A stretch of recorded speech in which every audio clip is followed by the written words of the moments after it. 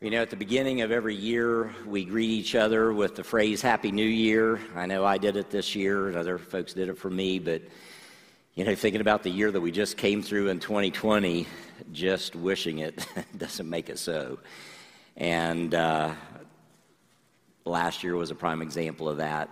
I was thinking about, as the year began in 2020, the attitudes that everybody had, you know, starting a new decade. A lot of attitudes were hopeful, and then they started changing to frustrated, and then they went to devastated. And so as 2021 begins, as I was praying about and just meditating and reflecting, going, Lord, what would you have me to say as this next year is unfolding?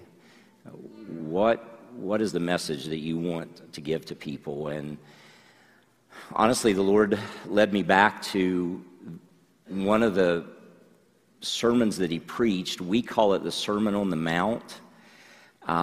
It's probably not the very first sermon that he preached, but it's his most famous, and one of his followers, one of his disciples, Matthew, recorded that sermon.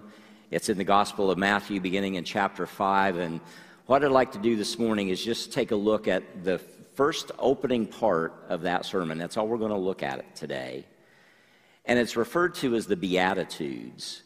Because when Jesus started preaching this sermon, I want to give you a little bit of a backdrop of the setting. He had begun to do some miracles. He had been doing some teaching. He had been getting people's attention. His reputation had begun to spread. People who were ill, he was healing. People who were blind were beginning to see as they were touched and ministered to by him, so word of mouth spread. And obviously, because he was doing these things, people wanted to hear what he had to say. And so, as the crowds began to gather, and he was getting ready to address now this growing crowd that had come to hear what he had to say, Matthew records this, and again, it's referred to as the Sermon on the Mount. And the beginning part of it is called the Beatitudes because he used a word at the beginning of each statement in the opening of his sermon that means blessed or happy, if you would translate that into English. And there's a Latin word that we get, the word Beatitudes. We call this opening part of his sermon the Beatitudes because that's a Latin word that means blessed or happy. But what I want us to think about today as we listen to this, because if you've grown up in church or if you've been in church a while, the danger is you can become so familiar with something that's in the Bible that you almost just glaze over and you don't really listen to what God is speaking through this. And that was my concern about speaking on this today, though I haven't preached on this topic really very often in my 20 years of ministry here, as far as this particular section.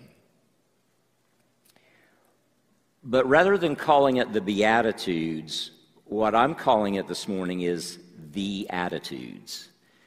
Because it really does deal with the attitudes that we have about God and about ourselves and about each other. And this is what Jesus was addressing with the crowd. Now, here's another thing that we need to understand when Jesus brought this message. He was born as a Jewish person, though he was God in the flesh. God had promised the nation of Israel that there would come a Messiah who would come into their country and be raised as one of their own countrymen and who would establish their kingdom. And at the time when Jesus brought this message, Rome was the world power at that time, and the nation of Israel was actually under Roman rule and government. And they didn't like that government. And so a lot of the people in the nation of Israel were excited because they heard of this one now who is performing miracles. He's teaching the things of God. Surely this is the one who is going to raise up politically and help us to be a blessed and a happy nation now because God is fulfilling his promises for us. And the reason I want you to hear this is because there are many of us in America today or in the world today that are thinking, if we just had the right leader in office, if we just had the right person in office, if it would just be this party that could control all the things, it would just be so much better in America and we would be happy. So think of it, when Jesus gets ready to address this crowd who was unhappy with the Roman government, they were unhappy with their situations in life, he chooses to speak on the things that you're about to hear, and it was not at all what the people expected to hear. Because Jesus was addressing a heart issue with all of us. No matter what your nationality, your race, your culture, your social status, he wanted to bring a word that is for everyone, regardless of the time period you live in. And this is why I believe today, if Jesus were here in America today getting ready to address the crowd, he wouldn't talk about Republicans or Democrats. He wouldn't talk about the things that we would expect him to talk about. He would say the very same thing to us today that he said to them back then. And so I hope that we will listen. Because Jesus talked a lot about our attitudes as people. Your attitude is the way that you view yourself. It's the way you view life. It's how you kind of think about life in general and how you approach life. Your attitude affects your behavior, and your behavior really does affect your future. And that's why he taught regularly about it. And so let's take a look at what Jesus says about the attitudes that we ought to have. Matthew chapter 5, verse 1. Now when Jesus saw the crowds, he went up on a mountainside and sat down. His disciples came to him, and he began to teach them. And he said, "Blessed are the poor in spirit, for theirs is the kingdom of heaven. Blessed are those who mourn, for they will be comforted. Blessed are the meek, for they will inherit the earth. Blessed are those who hunger and thirst for righteousness, for they will be filled. Blessed are the merciful, for they will be shown mercy. Blessed are the pure in heart, for they will see God. Blessed are the peacemakers, for they will be called children of God. Blessed are those who are persecuted because of righteousness, for theirs is the kingdom of heaven. And blessed are you when people insult you, persecute you, and falsely say all kinds of things of evil against you because of me. Rejoice and be glad, because great is your reward in heaven. For in the same way they persecuted the prophets who were before you." People were not at all expecting him to say these things. They were expecting to hear Jesus say, "Blessed are you of the nation of Israel, for I've come to lead you out of bondage of Roman government, and I've come to set up a kingdom now, and I've come to fulfill all the promises." He could have said that, because he did ultimately come to do that, and he will ultimately do that. But that's not how he started out his sermon. He didn't say, "Blessed are those of you who think you're spiritually superior, for yours is the kingdom of heaven." He said, "Blessed are the poor in spirit, for theirs is the kingdom of heaven." What does that mean? What does it mean to be poor in spirit? You see, the things that Jesus mentioned about mourning and hungering and thirsting, those are not things that we think make us happy. Those are things that we want to avoid so we can be happy. But Jesus said it's all about the attitude and what you're hungering for and what you're mourning for and what your attitude is about yourself and about God and about others. And that's why he said, if you have the right attitude, even when you hear these words and these things that sound bad, ultimately there is a good outcome if you have the right attitude. Because the outcomes are these things: the kingdom of heaven, the family of God, mercy, comfort, and rewards. So again, it starts with an attitude about yourself. Again, heaven is not for people who think they are spiritually enlightened and superior.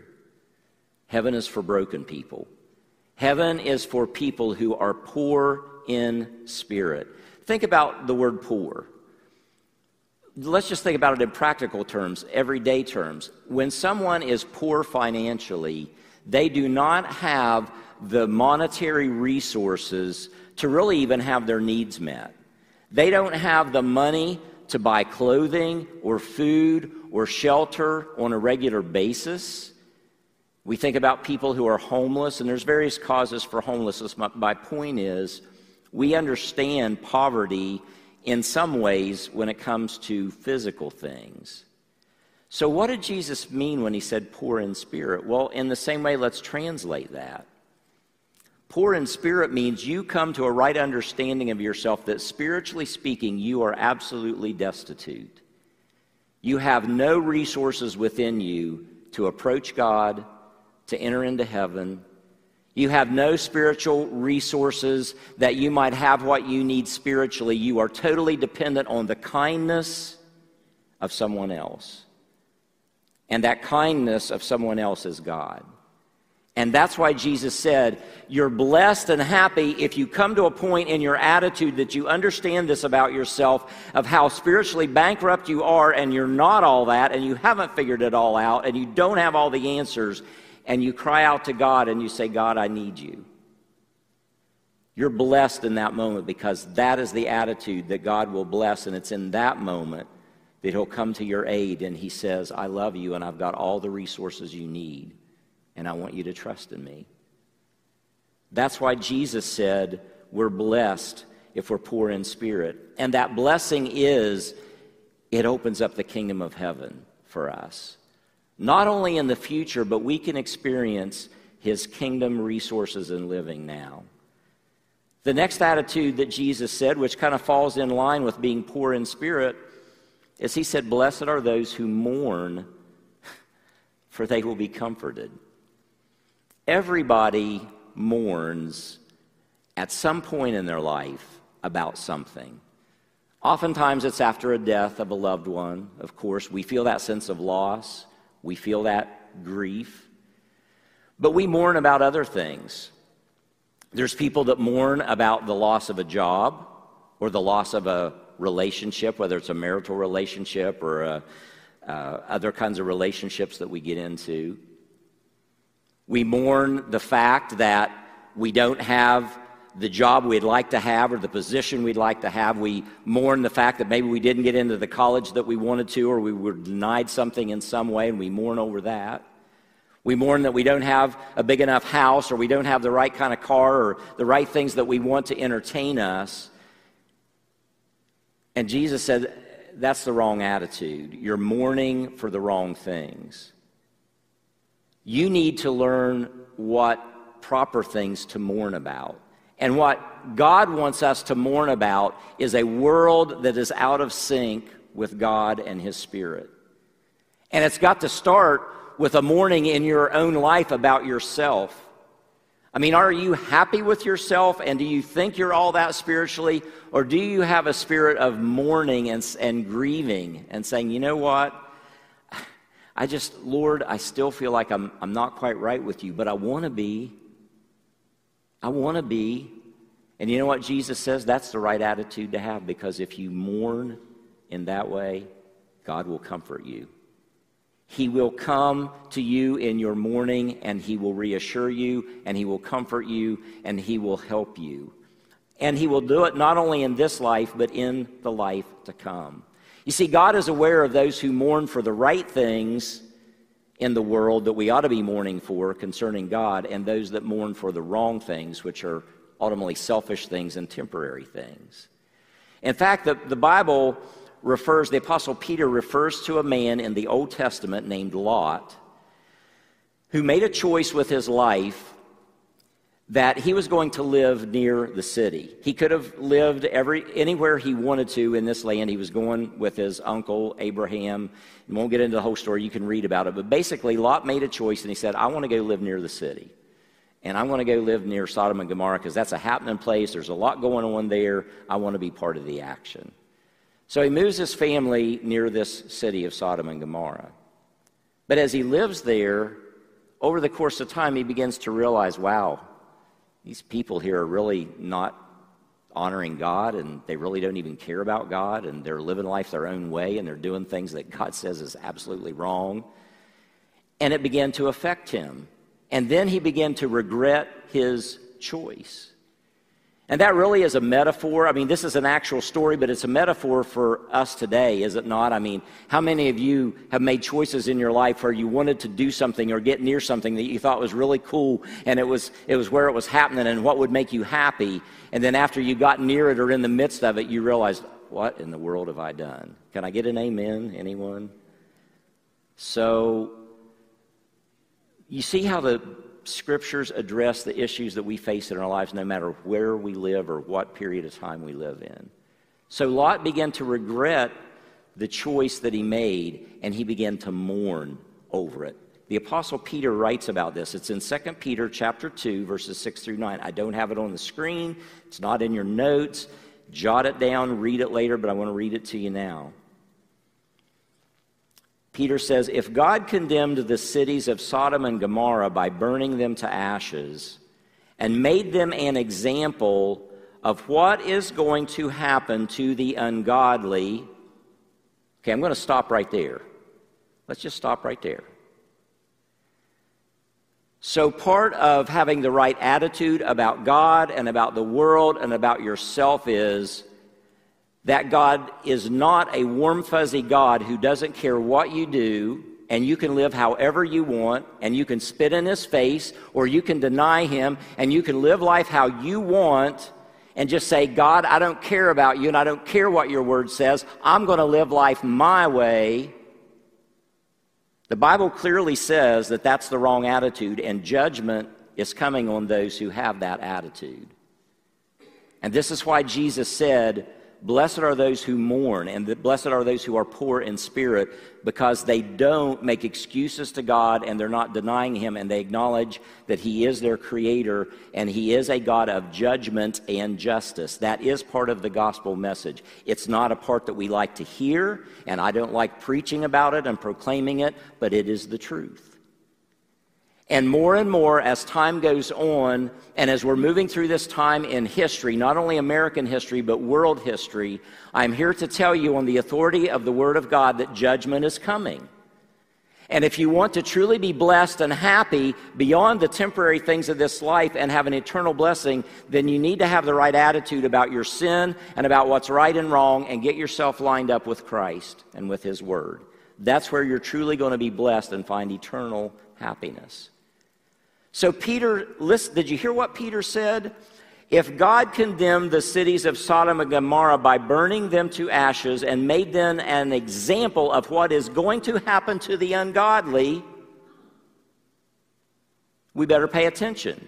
But it doesn't stop there, because I just wanted to drive that point home. Now let's go on in verse 7 and listen. It says, and if he rescued Lot, a righteous man who was distressed by the depraved conduct of the lawless, for that righteous man living among them day after day was tormented in his righteous soul by the lawless deeds he saw and heard. What's that got to do with what I just said? Remember I said that Jesus said, blessed are those who mourn, for they'll be comforted. You see, Lot learned a hard lesson. After he got in with what he thought was going to be cool and good, and he realized this is not leading to happiness at all, and it's affecting my family. What have I done? I gotta get out of here. Well, the good news is, because Lot started mourning for the right things and he started grieving because of the ungodliness he saw, God delivered him. God comforted him. God brought him out of Sodom and Gomorrah, and God judged Sodom and Gomorrah. If you want to be blessed, you need to learn what to mourn for. Instead of celebrating your sin and the sin in the world, instead of celebrating what the Scripture says is wrong, and you just spitting in God's face and saying, I don't care what the Scripture says because everybody else says it's okay, and God just needs to get with the times, and the Bibles and the preachers just need to get with the times because we're all that, you are going to be judged. And I'm speaking this from God, not from Mark Eaton, because I stand with you under that condemnation. But I'm learning to mourn that in my life and that which I see in the world. Lot began to mourn and grieve, and so God spared him and comforted him and brought him out of the judgment that he poured on Sodom and Gomorrah.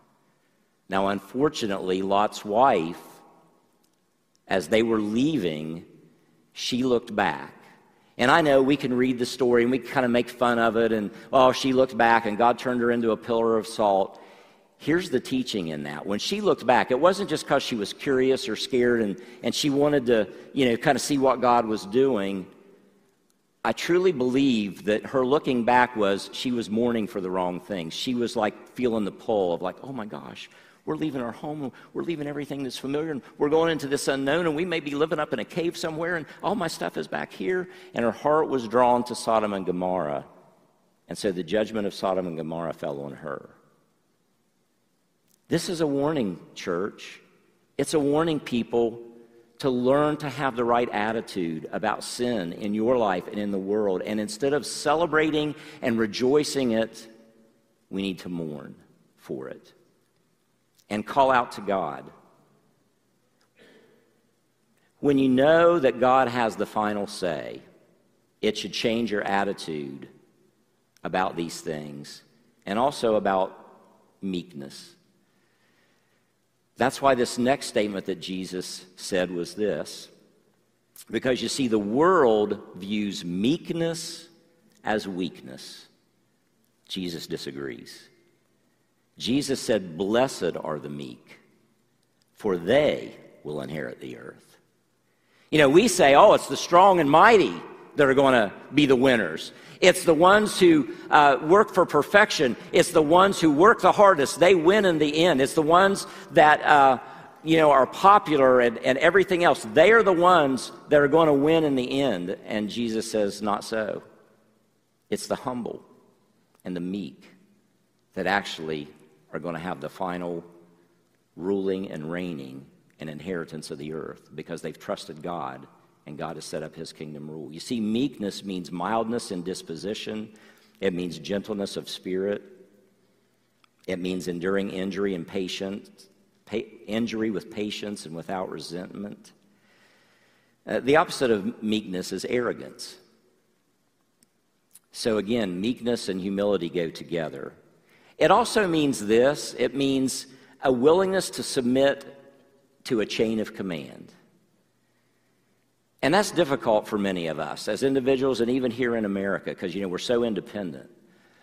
But God has taught us that we need to respond to a chain of command. And since he is the one who created us, he is the ultimate commander. He's the one that we ought to reverence and respect and obey. And in fact, God modeled this for us through his Son, Christ.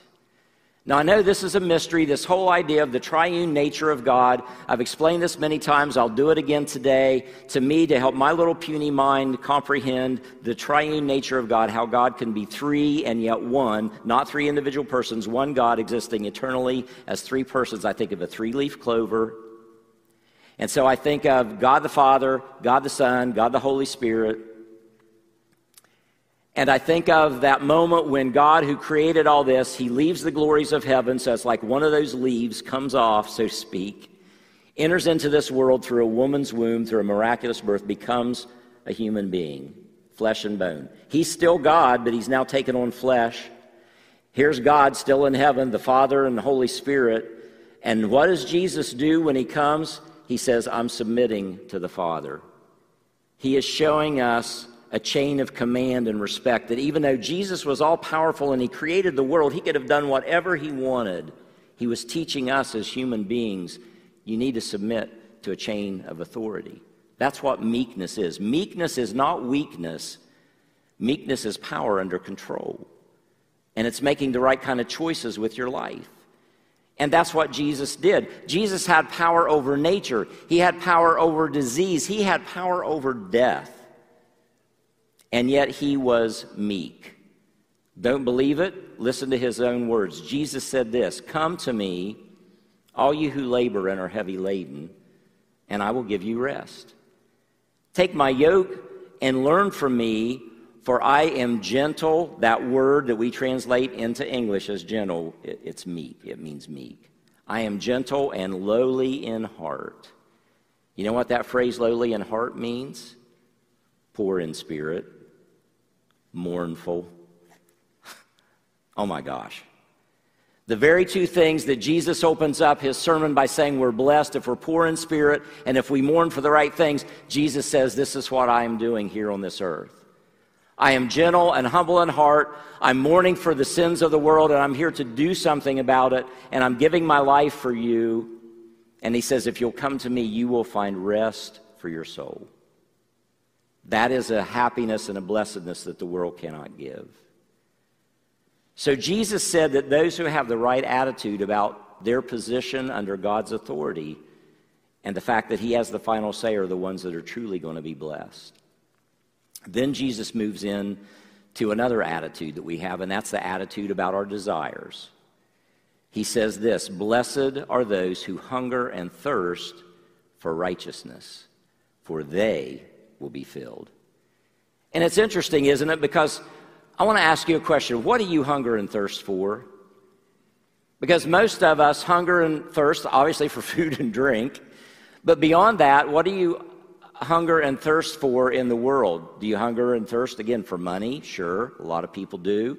A better job, power, position, all of these things. These are things that we desire strongly. That's what to hunger and thirst means, is you desire it strongly. You're driven to it. And Jesus says, though that is an attitude of the world, if you really want to be blessed, you need to hunger and thirst for righteousness. Righteousness is a right standing with God. It's a strong desire to be right with God and to help others want to be right with God. And it's a strong desire for justice and doing what is right. So what are you hungry for? What are you spending your time and energy to pursue in your daily pursuits and your activities? You know, there is a lot of talk and a lot of action in America today about social justice issues. And those are important. Some would say, well, I hunger and thirst for righteousness, so I'm fighting for these social justice issues. But social justice issues, trying to solve them without including God's justice, it's never going to work. It is never going to work, because all you're doing is taking your political viewpoint or your ideology and you're trying to solve a problem when it's the God who created you that needs to have his justice dealt with in your life and you with him. And then when we begin to get right with God and hunger and thirst for being right with God, things will begin to get better in us getting right with each other. Again, no matter your race, no matter your sexuality, no matter your social class, social issues, social justice issues cannot be solved without God's justice being included. And that brings me to the next point that Jesus made that falls right in line with this, because one of God's characteristics that balances out his justice is his mercy. That's why Jesus said, "Blessed are the merciful, for they will be shown mercy." Now let me ask you this question. What is your attitude toward those who offend you? What is your attitude toward those who offend you? Politically, morally, socially? For a lot of you that are on social media, I could get that answer real easy. All I got to do is check out what you post. And sometimes we come about it, we feel so strongly about our position or our stance. And we want to see justice done. But sometimes, even though we're hungering and thirsting for righteousness and we want the right thing to happen, sometimes we go about it in the wrong way and we reject mercy. and we're not as merciful as we should be to other people.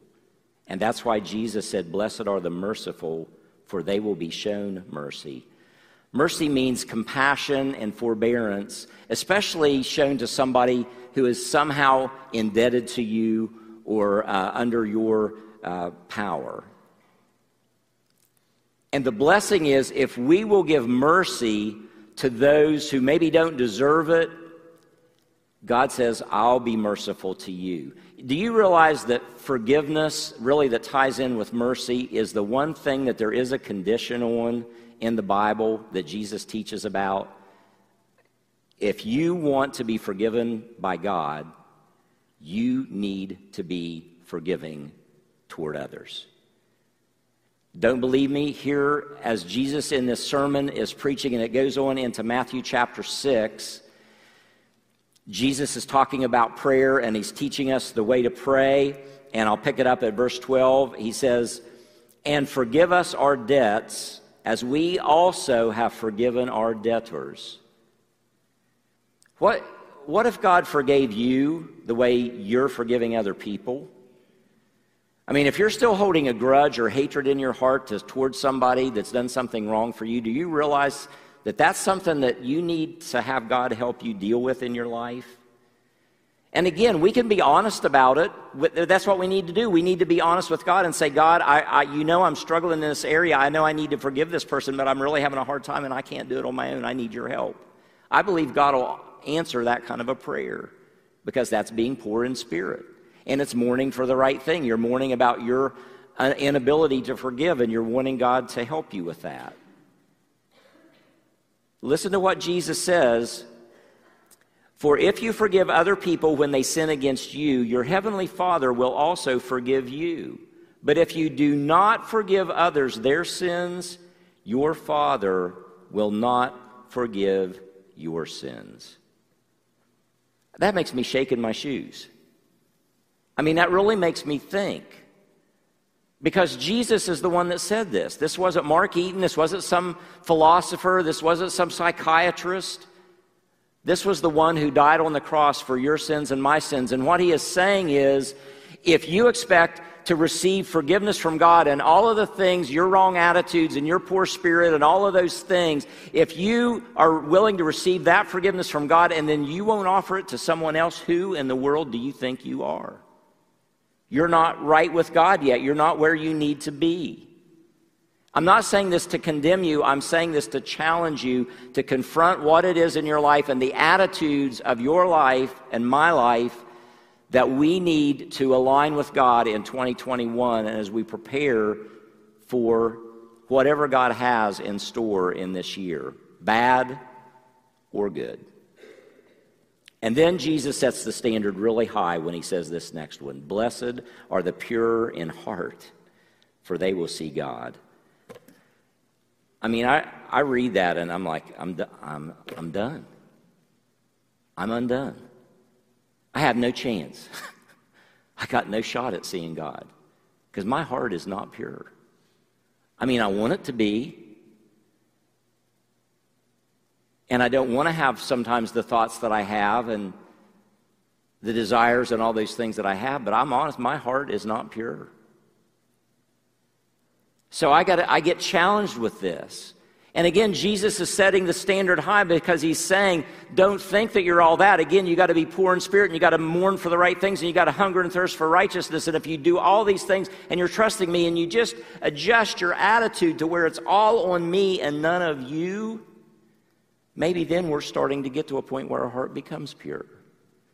And I will say this, we have purity of our spirit because of the blood of Christ, because the gospel says, the Apostle John says this in 1 John 1:8, if we say we have no sin, we deceive ourselves and the truth is not in us. But then in verse 9 he says, if we confess our sins, he is faithful and just to forgive us our sins and to what? Cleanse us from all unrighteousness. There you go. I get a pure heart by allowing Christ to work in me and his blood and his spirit to cover and cleanse me. And that's why I need Jesus. And whether you know it or not, you need him too. And that's why we talk so much about him around here. Because I don't know about you, but I would love to be able to see the one who created me. And I'm not talking about my parents. I would love to see the one who created my soul. I long for that. And if you don't long for that, I hope that you will, because he loves you and he's made a way possible. So I wrap this up, and Jesus wraps up this opening statement by saying, "Blessed are the peacemakers, because they will be called the children of God." In this world, we think that peace will come through strength and through war. And again, there's valid strategies of peace through strength. I get that. I don't want to get into this political stuff. But again, I'm talking about heart issues. But we want to win because we want to defeat somebody else, and then that way we have the power. But Jesus says if you really want to be happy, instead of trying to win all these wars, just be a peacemaker. Work toward things of peace. Peace with God, first of all, you and God, and then helping others to experience that peace with God through sharing the gospel. That's how you're truly going to be blessed and fulfilled. So a peacemaker is someone who works for there to be a cessation of animosity and anger, at least a laying down of arms so that there can be rest. And, sometimes we don't get to reconciliation, but at least we can get to a point of peace where people stop fighting. But then if you can move from being a peacemaker to actually helping people to reconcile, that's awesome. But Jesus is making the point, you may not be successful in your peacemaking, but you'll be blessed in attempting it. And God honors that because he is a peacemaker. He sent his son into the world to make peace between you and him and me and him through his son Christ. And the blessing is if we will do the work of peacemaking in the world and let it begin in our families. As a counselor, I counsel many people, and often that's the biggest place where there's conflict. There's not peace in family relationships. There's not peace sometimes in the church. And I'm thankful for the church here at Porterfield. We've had our conflicts, and we still do. But as a pastor, my goal is to be a peacemaker in the church because God has called us to minister to all people and to consider all viewpoints. We can't make everybody happy. I know that. But the Scripture says make every effort to keep the unity of the Spirit in the bond of peace. So even as we move forward, as we've gone through 2020 and everybody's crazy opinions about masks and what we ought to do and not do and being criticized and all over, we're just forging ahead. And we're trusting God. I'm going to work for the things that make for peace. And I'm just trusting that God's going to guide us through in that way. So if you have a heart for wanting to be a peacemaker and you've been looking for a church that wants to be a peacemaker in the right kind of way, well, then maybe this is a place for you. But again, not because we think we're all that. We're just simply trying to be poor in spirit and follow Christ. But if we will do that, we'll be recognized as children of God. And the last thing then, which is the craziest thing Jesus said, sorry, Lord. But I mean, it's crazy in the world's way of thinking. He said, "Blessed and happy are you if you're persecuted." What? If you are persecuted because of righteousness, for theirs is the kingdom of heaven. Now listen to this. Blessed are you when people insult you, persecute you, and falsely say all kinds of evil against you. Imagine Jesus said this before social media. He said this before Facebook, Twitter, Instagram. All of the ways in the world now that people hurl their insults and their persecution and their put-downs, not only of each other, but especially of followers of Jesus. I think Jesus spoke that then because he knew that this would be now. And so this, again, is why I believe Jesus would have spoken this same sermon today just like he did back then. So don't be discouraged and don't cower in fear and be afraid if someone makes fun of you for actually believing in Jesus and calling sin, sin, and not going with the popular thought to be popular and liked by everybody with all the sexual stuff that's going on and the redefining of genders and all of that. Don't be deceived and don't get caught up in it. You stand for Jesus, you mourn for the right things, you be poor in spirit, and you will get persecuted. You will be canceled because people don't want to hear it. But Jesus still wants us to stand for it, because when we stop standing for it, the end will come, because there's no faith left in this world. So I hope this speaks encouragement into your heart, because Jesus said, blessed are you when people say evil things about you. And we're living in a day and time when people call evil good and good evil. I'm going to be bringing a message later this month, because one of the things that's troubled me in 2020 is all this talk of the concern of the deaths. And oh my goodness, how many people have died from COVID? And it is a terrible thing. And for years, abortion has slaughtered millions and millions of our children, our sons and our daughters. And not a word is said. People stand up for it, and they champion it, and they say it's a woman's right. Oh, but COVID deaths are terrible. Are we not living in a mixed up world? And you know what? I'm going to be persecuted for being this passionate about what I just said. I'm going to be persecuted because people will say, I can't believe you, Pastor. There's women out there that have committed abortions, and I just can't believe that you're that heartless and that you would be that cold and cruel. Well, I want you to know, we work with the Women's Care Center. We care about women that have made that terrible choice. We care about women that have been raped. We care about women that have been seduced and impregnated without them really realizing it. We care about that. We care about them. We do. But we also care about that life that was formed in their womb, and two wrongs don't make a right. And we understand it's scary if you're pregnant and you're young. And that's why there are ministries in the world in the love of Jesus wanting to reach out with compassion. Oh, I didn't plan to go there today, but it's obvious God wanted somebody to hear that. And I needed to say it. Because this is the fact of what I'm saying in the world. When we stand up for the right things, you're going to be persecuted, but you stand anyway. You can be gentle and meek, but you can speak the truth in love. Jesus says, rejoice and be glad, because when you do that, your reward in heaven is great. Not just a little bit, but it is great, because you stood in the face of opposition and you spoke truth to power. I get so tired of hearing that phrase by people who think they're so bold because they speak to a politician. Let's speak truth to power. Jesus Christ is speaking truth to power, and it's the power of Satan in your life. And it is time for you to wake up and stop being deceived and turn to Christ. Have an attitude adjustment. That's why he started this sermon with the attitudes.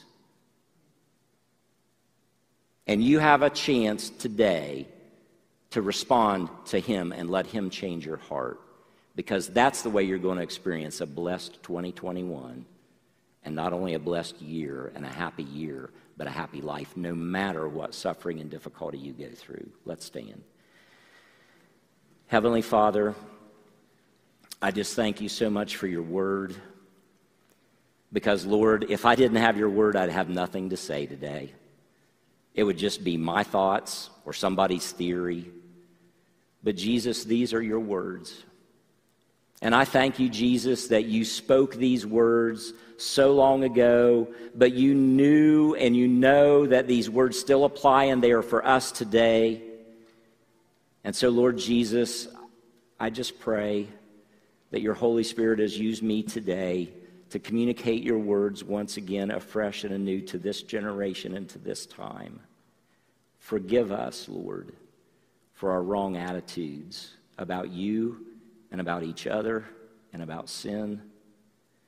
Forgive us when we've not been merciful. Forgive us when we've not hungered and thirsted for the right things. Forgive us when we've been mourning for the things of this world rather than mourning for you. So, Lord Jesus, help us to hear your voice, open our heart, and to do as you offered. Help us to come to you, because we are weary and we're heavy burdened, and we need rest for our souls. And I thank you that you, Lord, are humble and gentle, even though you are powerful. And you will receive us if we'll just adjust our attitude. So help us to humble ourselves before you and to trust you as our Savior. And then give us strength, Lord, to follow you as Lord. So I pray right now, if there's anyone listening to this message, who hasn't opened their life to you, I pray in this moment right now, Lord, you help them to just pray and ask for forgiveness and ask you to come into their life. And then help them, Lord, to forgive those that have hurt them.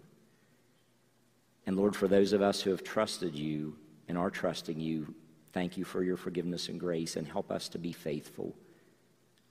No matter what comes, help us to be faithful and to always stand for you, that your light would shine forth and your truth would be heard. In your precious name.